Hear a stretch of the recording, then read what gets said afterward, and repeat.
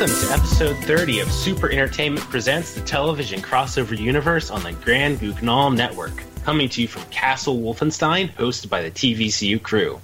The TVCU crew are a team of crossoverists who devote way too much of their time to connecting the dots through official crossovers and Easter eggs in order to determine a shared fictional reality that we call the Television Crossover Universe.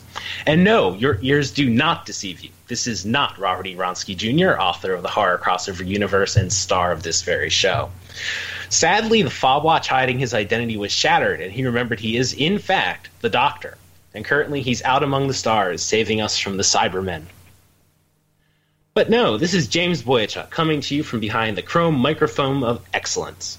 Joining me are Chris Nigro, author and founder of Wild Hunt Press, and Ben Kasson, co-founder and co-creator of 18th Wall Productions. Now this is the part of the show. Now this is the part of the show where Larry comes out and sings a silly song. No, I'm sorry. This is the part of the show where we shamelessly plug our projects and shamefully plug whatever's got our interest, be that Big Finish audios, books, movies, or those plastic furniture covers that only the elderly own. But where do they buy them? So, Chris, would you like to get us started on our plugs? Well, since you asked me, why not? I guess I will once again warn everybody that Wild Hunt material is on its way. Just a bit delayed, but I'm hoping to get it out by the fall. I'm hoping to get the Centurion and Moonstalker superhero novellas, which will be the beginnings of an interconnected, shared universe. And I'm hoping to get something else out to do with the Mega Rats. Those, by the way, are giant rats that have displaced humanity on the food chain in some dystopic alternate future. And cool. Yep. I like to think so, but I'm biased. Just a bit. So, Ben, have anything you're working on or anything you'd like to tell us about?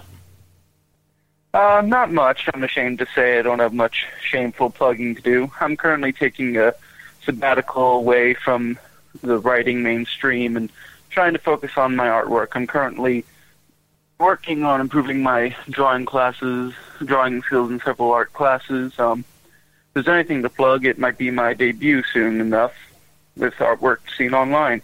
Maybe I'll even grace a few covers. One can hope. Weren't you also going to mention a certain book you're reading? Oh, yes. I wasn't sure if this is the point to that. Just a recommendation to anyone who's as in love with the genre of magical realism as I am. It's a delightful little book known as the Wind-Up Bird Chronicle, but don't let the title deceive you. Amidst all of the whimsy and joy, there's quite a bit of dark introspection into the everyday lifestyle of Japanese citizens some 30 years ago. Okay. Truly a fascinating book. I definitely need to read it. Now, I'm not going to plug anything in particular, just because of how far out this episode is, and I'm not 100% sure what is or isn't coming out this week from 18th Wall. So please, stop by our website, see what covers we're revealing, see what Mary Helen's up to, see what entry from the Horror Crossover Encyclopedia we've entered. There's a lot going on our site, and you can't go wrong with it. Now, Rob provided us a list of plugs from Scaricon, so let's see what our host has to say.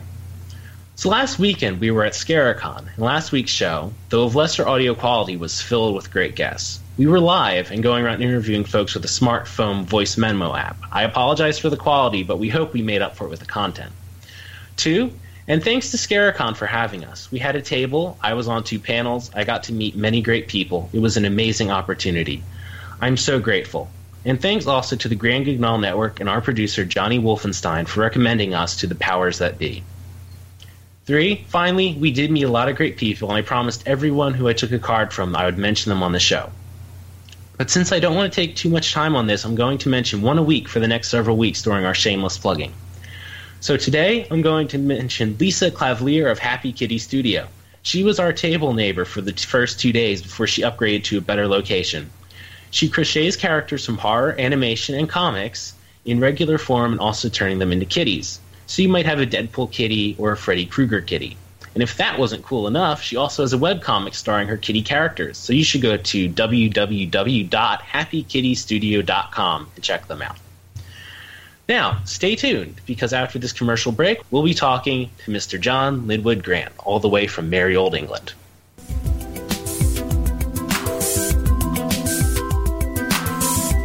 John Linwood Grant is one of those rare talents you stumble across entirely by accident. I'm not quite sure how I heard his name the first time, and I'm not quite sure what drove me to look at his Smashwords page, where he had 3 short stories in his Last Edwardian series.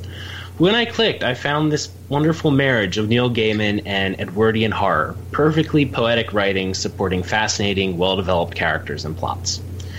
He's also the mastermind behind the website Grey Dog Tales, one of those glorious sites of unusual things and thoughts that so rarely appear across the internet now.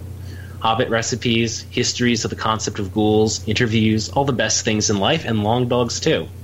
It is my pleasure to introduce the devotee of horror, John Linwood Grant. Hi there. Hi. So let's start with something more basic. What is your story? How did you fall into writing, and where did the Last Edwardian come from? Well, that's a bit of a weird story, really. It was something I came up with, 25 years ago? Something like that. And I was a great devotee, still am, of William Hope Hodgson's work. Always loved Carnacki from when I was a teenager, when they had a huge impact on me. But I didn't want to write Carnacki pastiche. I read stories and thought, for some unknown reason, why did these 4 men constantly drop everything and go to dinner and listen to Carnacki's stories? And I became much more interested in the 4 people, Dodge, Larkwright, Jessup and Taylor, who sat there every night and heard these bizarre tales, some of which were, quite unbelievable, except presumably after many weeks or many months of exposure to them. And I thought, well, who are these guys? There's no mention of their lives, no mention of women. What are they doing there? What are they about, basically? And then it struck me, you have this group, you'd be familiar with, all the sort of clubs and gangs and groups, and the Holmes Diogenes Club, and the way this Edwardian gentlemen gather in armchairs to tell or listen to stories. But I thought, well, what happens when Carnacki's no longer there? And I guess in that moment, the concept of the Last Edwardian was born. I took who is essentially the narrator of so many of the stories, Henry Dodgson, and I wondered what the heck he would do afterwards. And so I drafted a novel, which the first chapter of which is about the funeral, Carnacki's funeral, and the entire thing swung from there. But as I said, this was a long time ago, and I had a job to do, and I drafted a novel, sent it to 2 major UK publishers, both of whom were very interested, and both of whom, after some months and talking to their marketing departments, basically said, we love this, but it'll never sell. There just isn't enough market for period stuff at this time. And, of course, this was before the Great Holmes revival and various other things. So I put it away. And if you've heard my tedious story ever on the website or anywhere else, in the process of moving house about 3 times, I lost the middle third of it, which was a bit of a pain in the arse. Excuse my language. And so I still have the first third and the last third of the great novel, The House of Clay, which is what happens when Carnacki the Ghost Hunter dies. Oh no. So not to give spoilers, but would you like to talk about your conception of Carnacki, what happened to him, and then how the people from his dinner parties carried on in his tradition? Which is, I think, one of the more fascinating parts of the series so far. Yeah, sure. I'm not going to give away anything about Carnacki's death. I'm also amused by the fact that there are other people writing Carnacki pastiches, and tributes, which pass before and after my pieces. What I will say is that the body was never recovered, but that they have a very strong belief that he has passed on. And essentially, they unravel his life. And I guess I started to add everything that wasn't there in the original stories.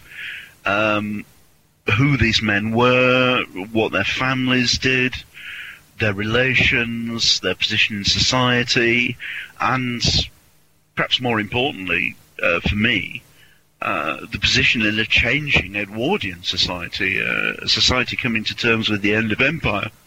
And I just thought this was an unbelievably fascinating time, because, of course, the scientific development within the Edwardian period was enormous. You have the birth of psychiatry, essentially, in any formal way. You have massive changes in suffrage, in the way that people begin to think about women, the way that people start to think about most aspects of society. And so you have an enormously fertile area in which to write. And to cut a long story short, somewhat reluctantly, Henry Dodgson decides to take on the mantle in his own peculiar way. And Dodgson is not Carnacki. He's not a scientist in the same way. He's a veteran of the Second Boer War. Very dubious about British military policy. Unhappy with some things which are happening around him. And essentially he forms what you might call a duo. I'm not quite sure what the word is. With Jessop's niece. Jessop being one of the four men, who is actually psychic, who has a particular ability to read spiritual aspects of people and circumstances. Henry himself isn't particularly sensitive. And the two of them set up, legitimately and without any naughty business, in Chain Walk, which Carnacki has left essentially as a place of study, the equivalent of a small foundation. And out of Chain Walk they pursue, at first somewhat reluctantly, as I say, and sometimes not very effectively, the world in which Carnacki, the creatures, the spirits, in which Carnacki so involved himself. And that's the birth of the Last Edwardian in a nutshell, around mostly 1907, 1908. And then the tales, the individual stories, carry on from there, exploring the characters, bringing in other key characters. South Africa's a big part of it. The experiences in the Boer War affected a lot of men, and I wanted to draw that in, as well as characters who are peripheral in some ways, but important to me. Alice Urquhart, an alienist working out of High Helmsley Asylum in Yorkshire. One of the first women in her field, and a force to be measured in her own right, who has passing involvement. And, well, there are others, but I don't want to go on too much. Okay. Chris, would you like to ask any specific questions about some of the stories that you read on Smashwords? Oh, definitely. One thing that greatly interested me in the last Saraband, I must say, John, was basically the menace that Miss Jessup and Dodgson face. I was thinking the influence came everywhere from the sirens of Greek mythology to the fairy legends, or the Pharisees, as that the people in that little village called them. Yes, the Pharisees. I liked that. And, because in folklore, the fairies were known to do dancing where they would call people in and basically they'd get stuck there. I was wondering what your influences were for that menace, that threat. Well, Partly, I suppose, because it's a sort of legend in a way that percolates around many parts of England, and I've never been terribly fond of the airy-fairy ideas. I'm much more interested in the earlier and darker Norse, really, influenced stories. And of course, down there they do actually still use the word Pharisees, but we have in many parts of England legends of fairies who are basically quite malevolent, from their mounds or from their hidden veils, aren't wandering around with little wings on their backs going, "Oh, hello, everybody." Actually, they, if they can find a way to do you in or cheat you out of something, they will do. And I find that idea of the elven folk, the early folk, the Sidhe, the Huldra folk, really interesting. I think it's far more in tune with life and history than a lot of the winged stuff, which is basically a product of, well, a lot of it's a product of Victorian schmaltz and, that sort of thing. Well, the fairies were well known in folklore, outside of the schmaltz, to use dance to entice people, and it was very interesting the dark direction you took, the love of fairy minuets, basically. Yes, the dance and the music is right across Northern Europe is a key part of some of the legends, drawing in the poor hapless farmers or the farmers' daughters or whatever. And I've always been quite fond of that. The people who were stuck in it certainly weren't, but it made for quite a story that really tapped into the dark side of fairy lore. And I guess another question, could you see Miss Jessup being born out of the spiritualist movement of the time period? Oh, yes. She's one facet of that movement. And, I mean, the difficulty in talking about it is a lot of the background truths behind Last Edwardian are quite sort of serious things that are happening in society. And they're more a subject for, proper research. There was such a range of spiritual movements, an astonishing range of spiritual movements. Some of them at odds with each other. Through the late Victorian period, I can tell you that round here in West Yorkshire, there were spiritualist chapels everywhere. Keighley, not that far from us, was the launch of the first spiritualist newspaper in Britain. I think it was called the Spiritualist Telegraph, and it was hugely popular. The place was littered with hundreds of dissident chapels, weird branches of Methodism, spiritualist collection points. It's quite a fascinating bit of history. The trick is trying not to get too drawn into it and remembering that you're writing stories, not textbooks. Well, I guess one last question I'd like to ask for now, based on something Rob said. Rob was really intrigued by your character from The Intrusion, Mr. Dry. So was I, so what can you tell us about it? Mr. Dry is very popular, and I have failed my audience in that I haven't written one for a while, but I've had a lot of requests for more Mr. Dry. The anti-hero, I suppose. In fact, I once playfully got into discussion about whatever happened to Jack the Ripper, and I made the simple point that Mr. Dry killed him, not out of malice, but because he thought Jack the Ripper to be rather incompetent and making rather a mess of things. Mr. Dry is a person who kills. He's not psychotic. You wouldn't call him an assassin as such, although the press do. He kills because it's a job that he gets paid for, and he does it relatively dispassionately. But he's a remarkable little nondescript man who has a very clear idea of his role in life, very strong set of personal beliefs. He's very kind to animals, for example.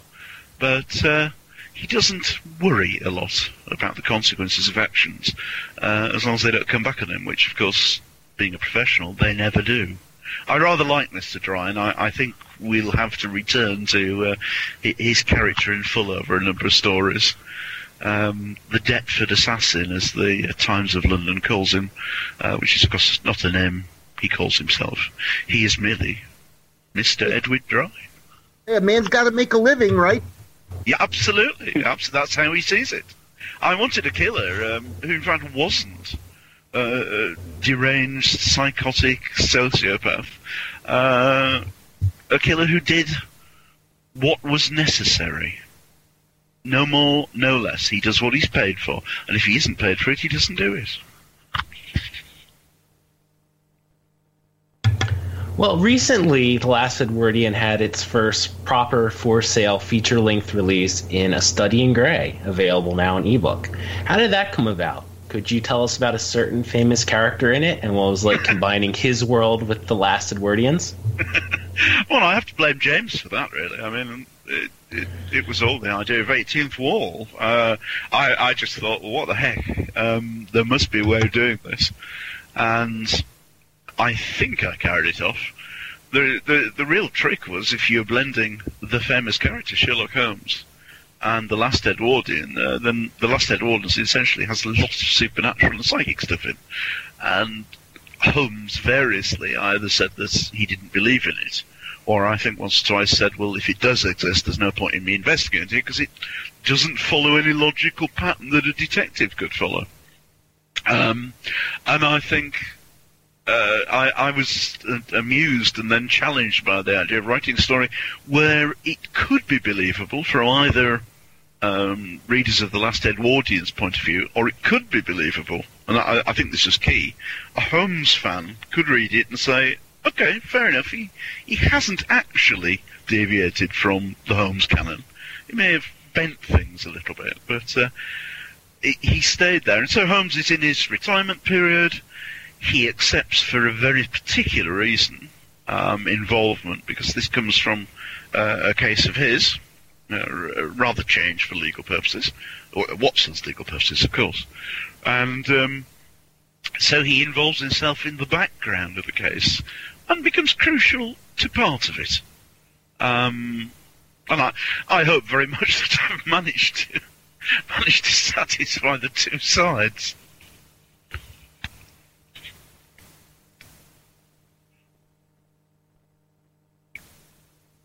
Okay, yeah, I mean, it turned out very well.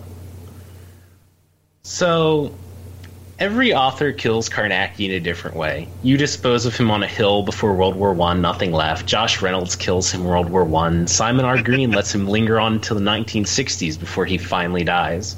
How much sleep have you lost over this and all of the alternate Thomas Carnacki deaths? Oh, none, really. I had such a strong idea, but of course, I mean, I suppose the other thing to say, I don't want to be too boring talking about The Last Edwardian all the time, but I suppose the other thing to say is that The Last Edwardian isn't just Edwardian period. The whole point of it being called The Last Edwardian is that the arc I have for Henry Dodgson, goes from his time in South Africa in the 1890s through to London in 2016. And so it's on the arc's on a scale which I had sort of pre-thought out for quite a long time.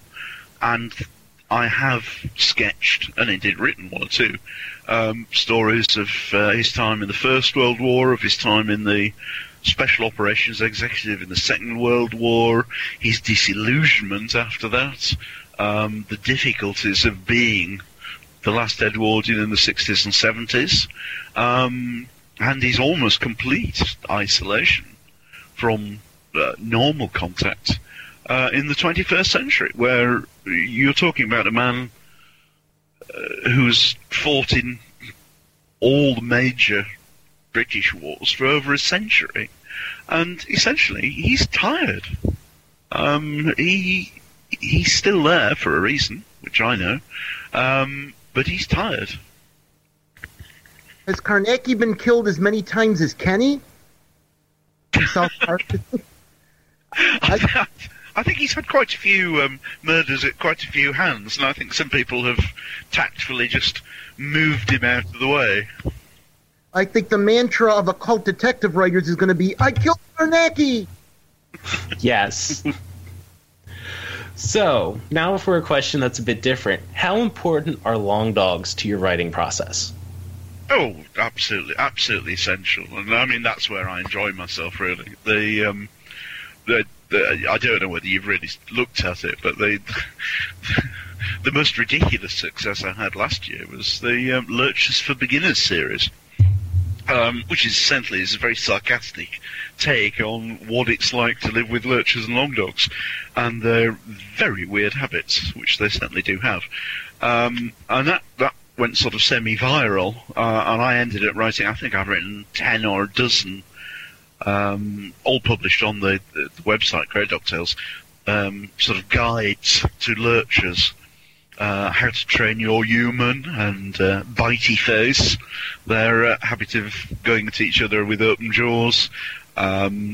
Stuff about everything. And the more I wrote about it, the more popular it became. I regularly get peaks on the website whenever I put a Lurchers for Beginners post up. And I think it reminds you that there are probably more dog lovers than there are lovers of weird fiction. But Sadly, that's probably true. It wasn't actually the plan. It was purely accidental. I was writing about this on the blog the other day, but I think I lasted 2.5 posts on my idea of having an author's page last July, August, and I wrote a couple of things, and I thought, well, this is pretty tedious. Even I can't be bothered to read about why I became an author and what I'm writing at the moment. So I just lost it completely, and I just started posting about weird things I liked, and I don't know, stories by E.G. Swain, who was a friend of M.R. James.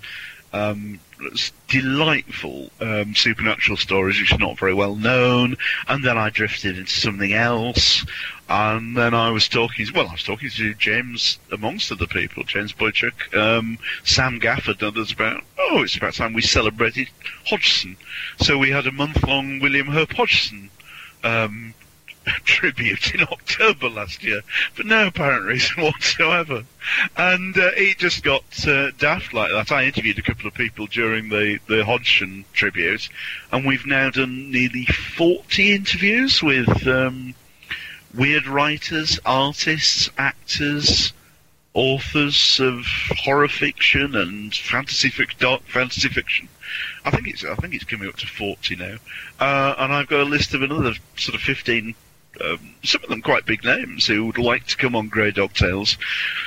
Partly, I think, because we don't ask what's your favourite colour and where do you get your ideas from. I try and come up with interesting questions, and I let people ramble on, or indeed shift the focus of the interview wherever they want it to go. So we usually have quite a lot of fun with them, and get something a bit different. You must be familiar with the typical interview format where you give someone 5, 6, 10 set questions each time, and we try and do it differently. We just sort of go into their work and different aspects of it and poke them a bit and see what comes out, and that's fun. It's nothing to do with my own writing, and in fact it wastes an enormous amount of time, but you get to enjoy yourself. So, John, what's your favorite color, and where do your ideas come from? Bugger off.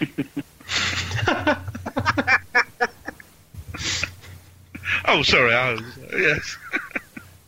So, what else have you been writing lately? Would you like to talk about your Edgar Wallace story or Cthulhu Savada? Yeah, sure. Anything you want. I'm so easygoing, I don't even know what I'm talking about most of the time. I've got a few things which I'm working on. I mean, as James knows, I've been trying to plan and make something out of it. Grey Dog Tales took off in such a way that it sort of threw me. And so I'm now spending about 50% of my time blogging.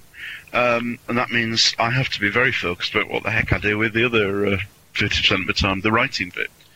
I'm doing a bit of post-Lovecraft or Mythosian writing, Not many. I'm not keen on digging up the old guy.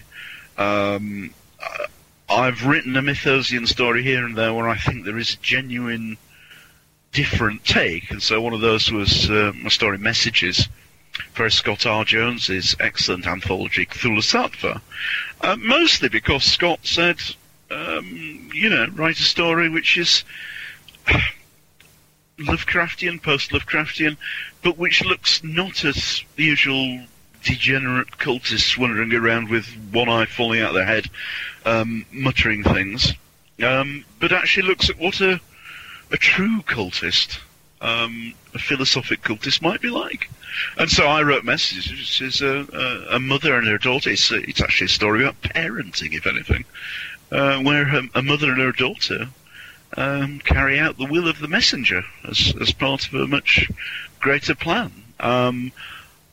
And I think it's a very human story, but at the same time it's absolutely insane, because what they're doing is, makes no sense whatsoever except to them and their fellows.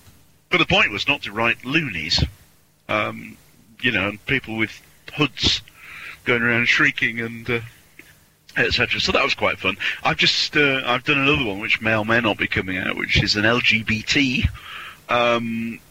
Mythosian story, completely different, contemporary sort of post-apocalypse about two female lovers wandering across a broken landscape and looking for hope. And then I think you just mentioned it, the African weird, which is I'm particularly into at the moment because it's been at the back of my mind for a long time. Do you want me to say something about that? Please do. Well, if you've ever watched the films or come across, all the various 20s, 30s, 40s versions of Solomon's Mines and Sanders of the River and all these sort of things, the trouble is that some of them are rollicking good fun, but they're so incredibly dated. And a lot of the original stories they come from are horribly racist, and quite pointlessly so.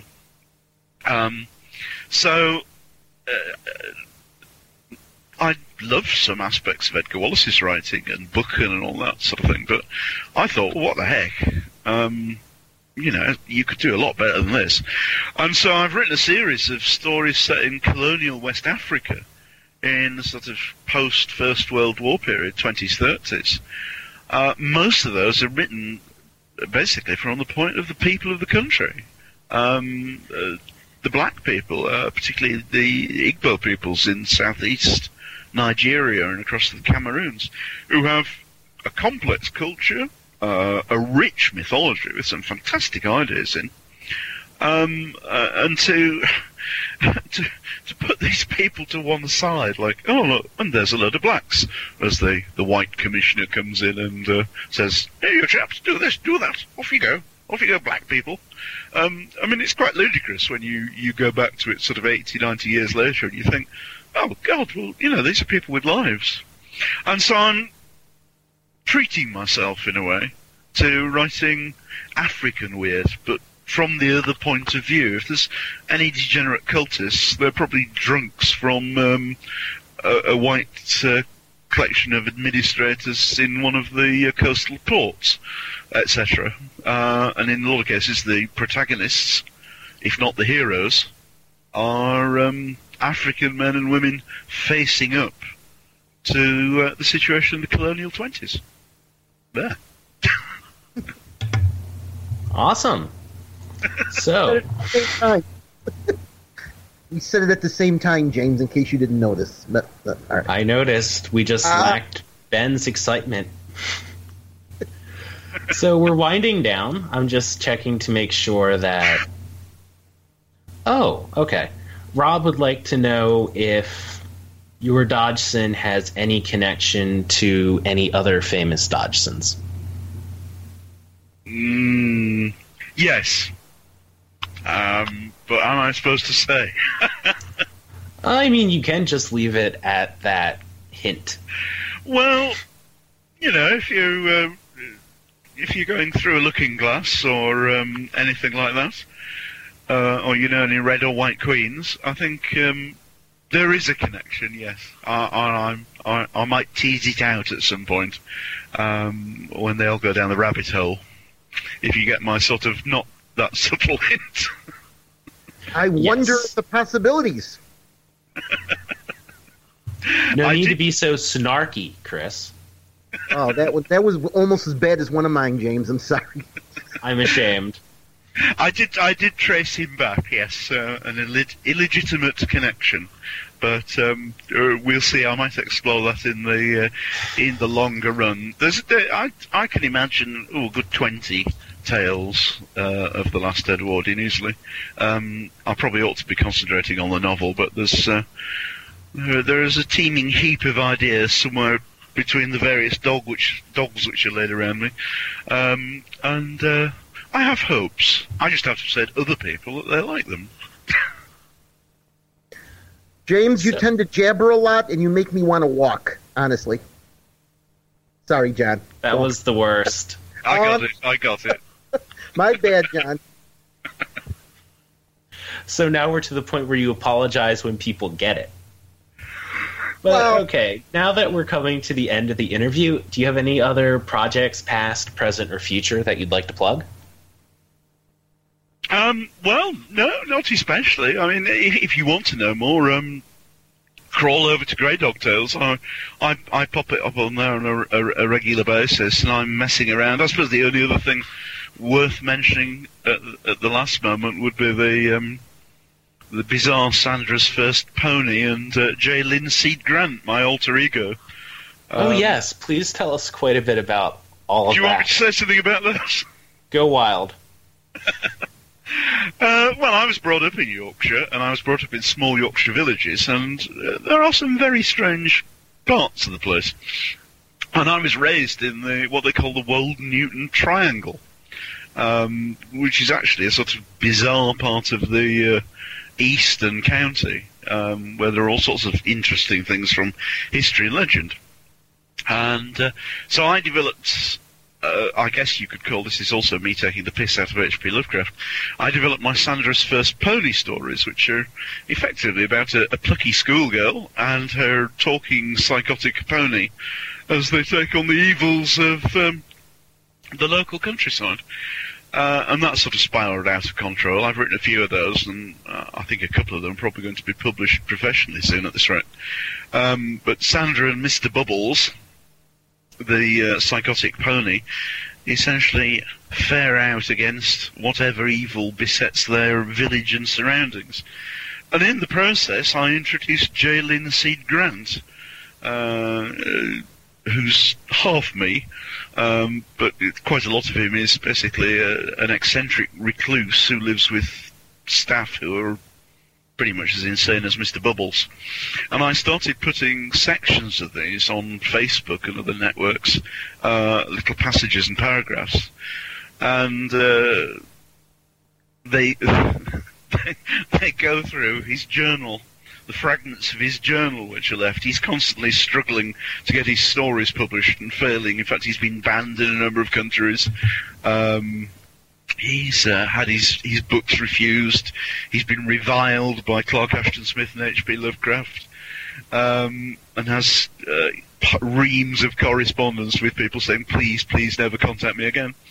And he also breeds giant albino penguins. I should mention that because that's quite important as a hobby. And so it looks like we may next year be going with a small press to publish a excuse me, a rather bizarre Journal of J. Linseed Grant, which I think will be different, and I can't think of another word for it. Yes. I'm rather looking forward to it. And your Sandra's First Pony stories so far have been especially fascinating parody children's stories. I don't know another way to describe it.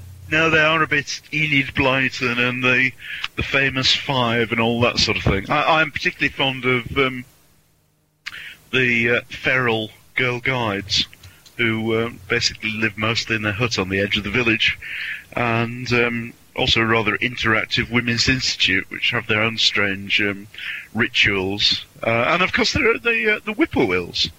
I mean, you'll be familiar with the whippoorwills, won't you? Those are birds. Right?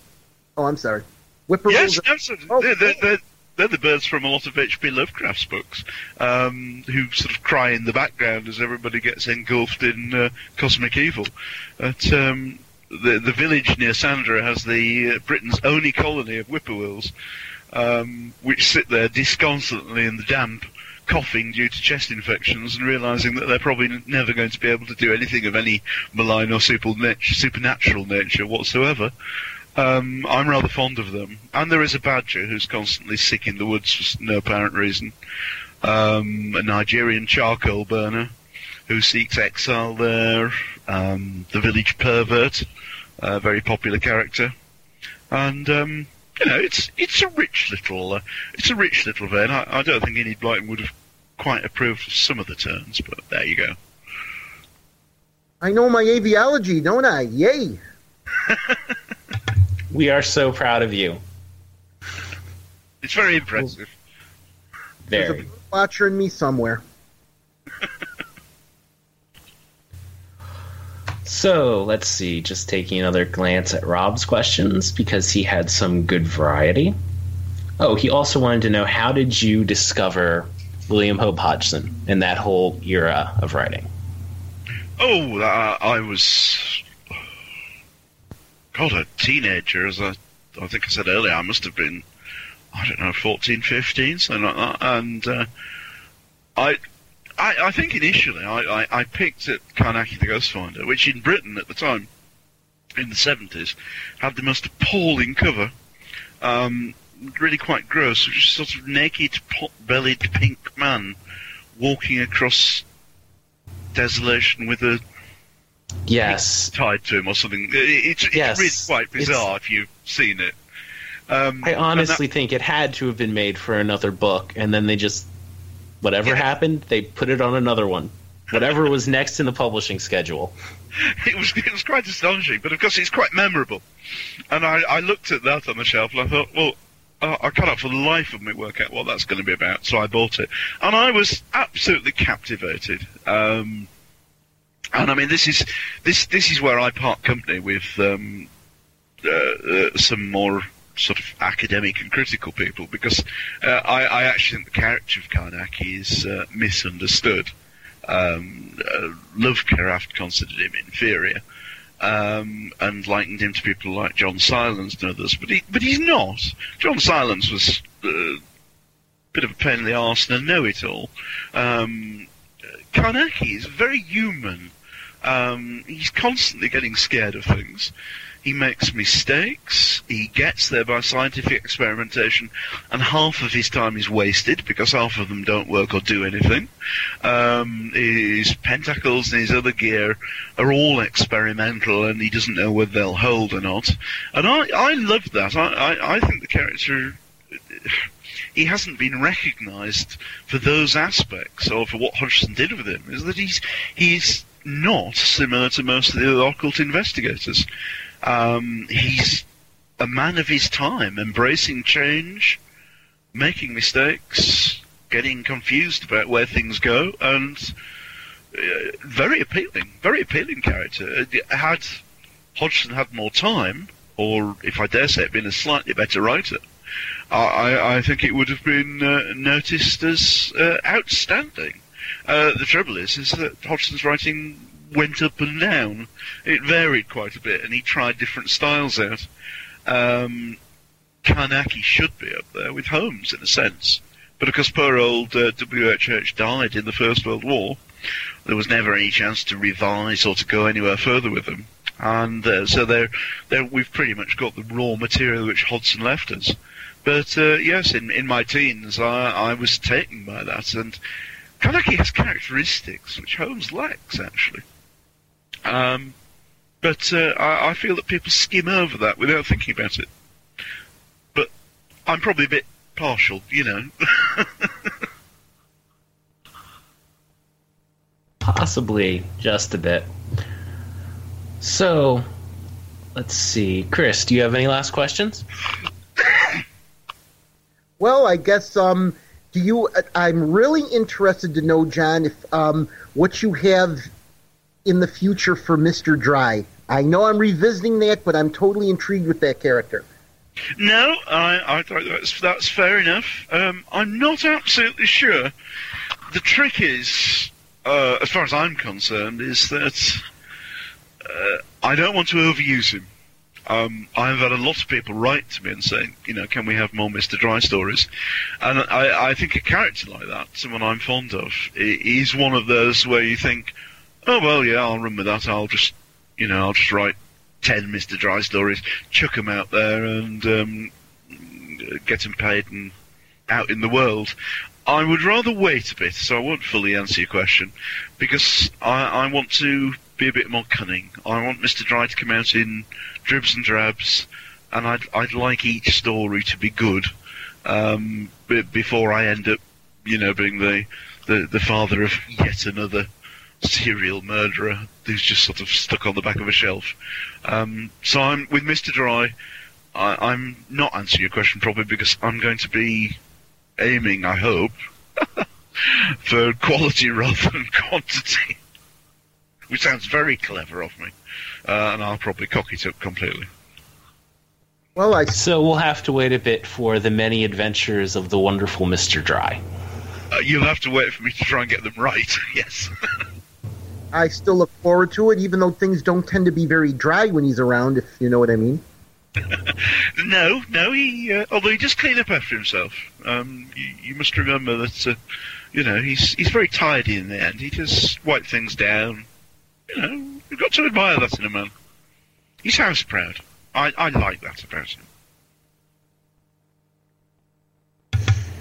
All right.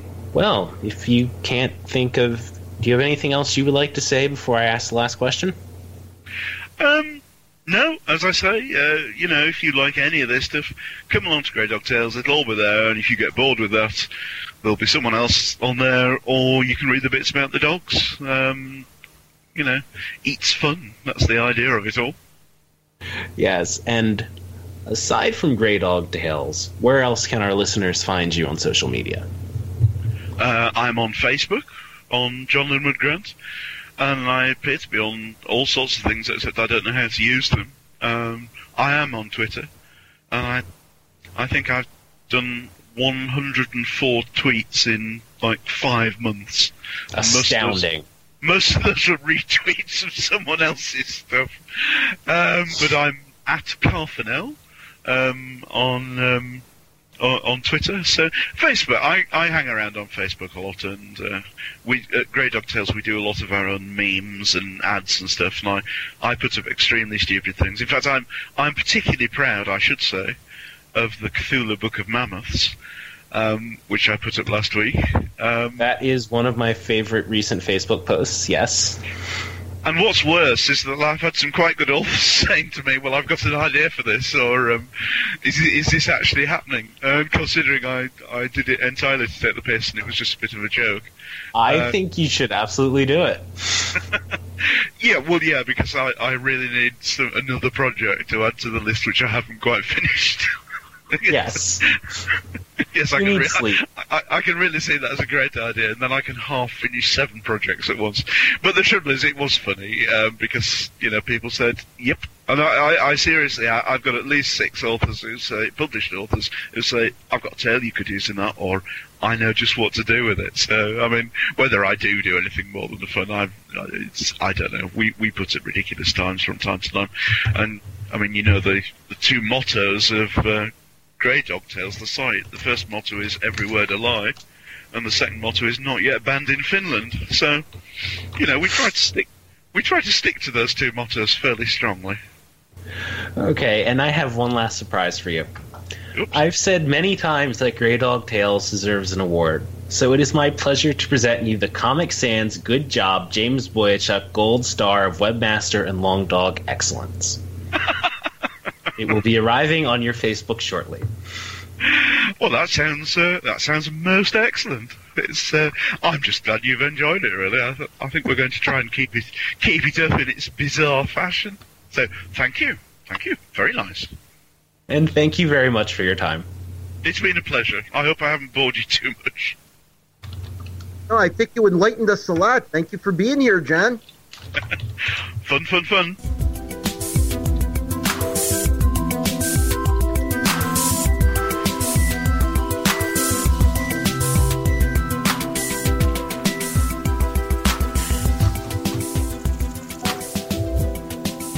Well, that's about all the time we've got. Join us next week when we'll be joined by author Guy Adams, known for two of Britain's three greatest heroes, Sherlock Holmes and the Doctor.